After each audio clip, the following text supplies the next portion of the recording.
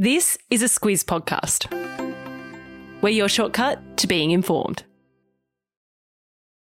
Squiz Kids! It's your daily news fix. Fun, free, fresh. Hello and welcome to Squiz Kids Today, your fresh take on what's happening in the world around you. I'm Bryce Corbett. It's Friday, September 9. In Squiz Kids Today, Queen Elizabeth dies aged 96. Switzerland seaweed coffee. Thomas the Tank Engine's new autistic friend, and why beluga whales love Adele. That's what's making news, kids style. The Lowdown. The world is in mourning today following the death overnight of Queen Elizabeth II. The Queen died peacefully at Balmoral Castle in Scotland overnight, surrounded by her family. Hello, she was and 96 welcome to years Squiz old Kids Today, and sat your on the fresh British take throne on what's for a happening in the world remarkable around 70 you. years. I'm Bryce Corbett. With It's the passing Friday, of the September Queen, 9. her eldest son, In Squiz Prince Kids Charles, Today, ascends to the magpies throne. swooping in full swing. Ascends is a fancy way of saying that Switzerland he will seaweed become king. Thomas the Tank Engine's His new title autistic will be friend, King and Charles why III, beluga whales meaning love there have Adele. been three That's what's King making Charles news, in Britain kid who have style. come before him. It also means his eldest son, Prince William, is now next in line to the throne.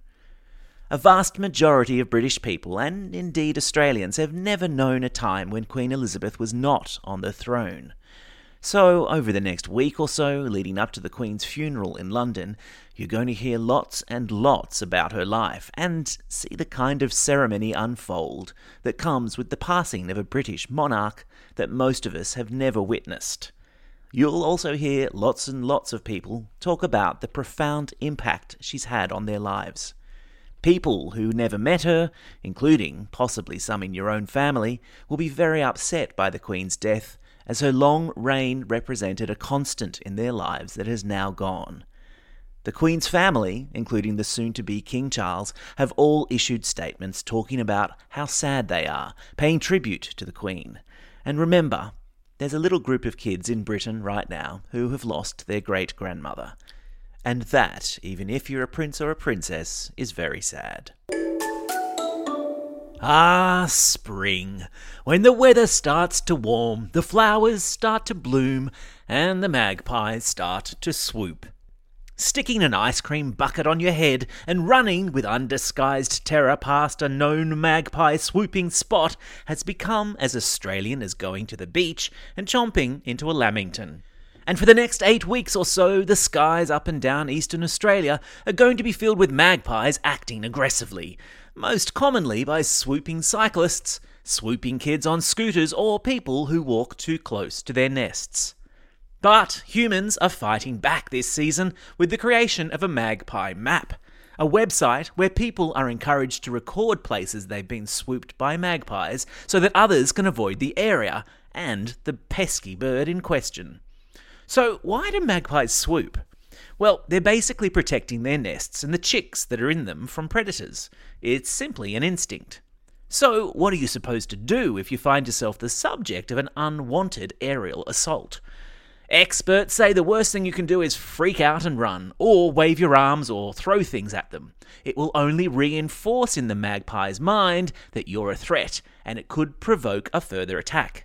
Experts also say attaching a bunch of zip ties to your bike or scooter helmet tends to put them off, and people walking past magpie nests are encouraged to wear wide-brimmed hats and sunglasses for protection. Meanwhile, I've stuck a link to the magpie map in today's episode notes, which you can zoom in on and see if there's a danger zone near you. Fingers crossed there's not a swooping Maggie too close by.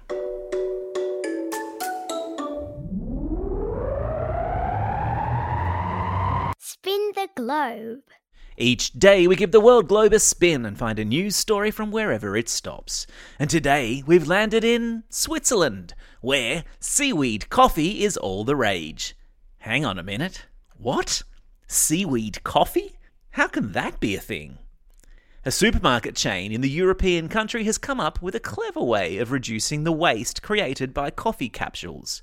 It's created seaweed coffee balls, little spheres of coffee encased in seaweed, and hence totally biodegradable packaging.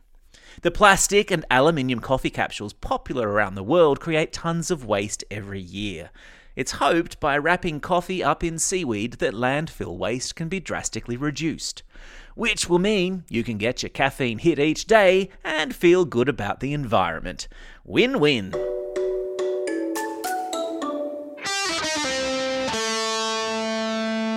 Pop Culture Corner. Toot toot! There's a new, really useful engine on the island of Sodor, with the news yesterday that Thomas the Tank Engine is about to get a new friend. Bruno the Brake Car is about to join the host of trains on the tracks of Sodor, the first train with autism on all of Sodor. Bruno has a lantern that changes colours to indicate his emotional state, and ear defenders that puff steam if he feels sensitive to loud noises. He also loves train timetables and knows where all the tracks lead on the island of Sodor. I've stuck a link in today's episode notes to a little video introducing Bruno. And Bruno's not the only new character to be introduced to a popular kids show. Peppa the Pig has a couple of new friends in her world too, with the news yesterday that in an upcoming episode, Peppa will meet her friend Penny the polar bear's two mummies. Penny draws a picture of her family in the upcoming episode and explains to Peppa that she lives with her mummy and her other mummy, and that one mummy is a doctor and the other cooks spaghetti. What a winning combination. Animal Kingdom. Imagine that you were a wildlife videographer and needed to get footage of beluga whales. You'd put on a wetsuit, grab your waterproof camera, and then... Wait, what? Well, 29-year-old Bertie Gregory, a filmmaker for the world's most famous naturalist Sir David Attenborough, has a pretty nifty trick. He sings Adele songs. That's right, Adele, the British pop star known for songs like Hello and Rolling in the Deep. Apparently, when Bertie sang underwater, the belugas came right over to his camera to investigate. Bertie has a new TV series out called Epic Adventures, and I've put a trailer in your episode notes. And he's got lots of other stories to tell. In Antarctica, he witnessed the largest ever aggregation of fin whales. An aggregation, by the way, is when hundreds of whales come together for a feeding frenzy. In South America, he got fish jumping out of the water and picking fruit off trees. In Europe, he spent 26 nights in a row waiting for a European wolf pack to hunt red deer. On the 27th night, they finally showed up and he got the footage he needed. If only wolves liked Adele, he could have gotten that footage a whole lot faster. Time for the quiz. This is the part of the podcast where you get to test how well you've been listening. Question number 1. What has a supermarket chain in Switzerland used to make coffee capsules? Yeah, that's right, they've used seaweed. Question number 2. What sort of Australian bird is in swooping season? Yeah, that's right, they're magpies. Question number 3. What's the name of Thomas the Tank Engine's new autistic friend? Yeah, that's right, it's Bruno the Brake Car.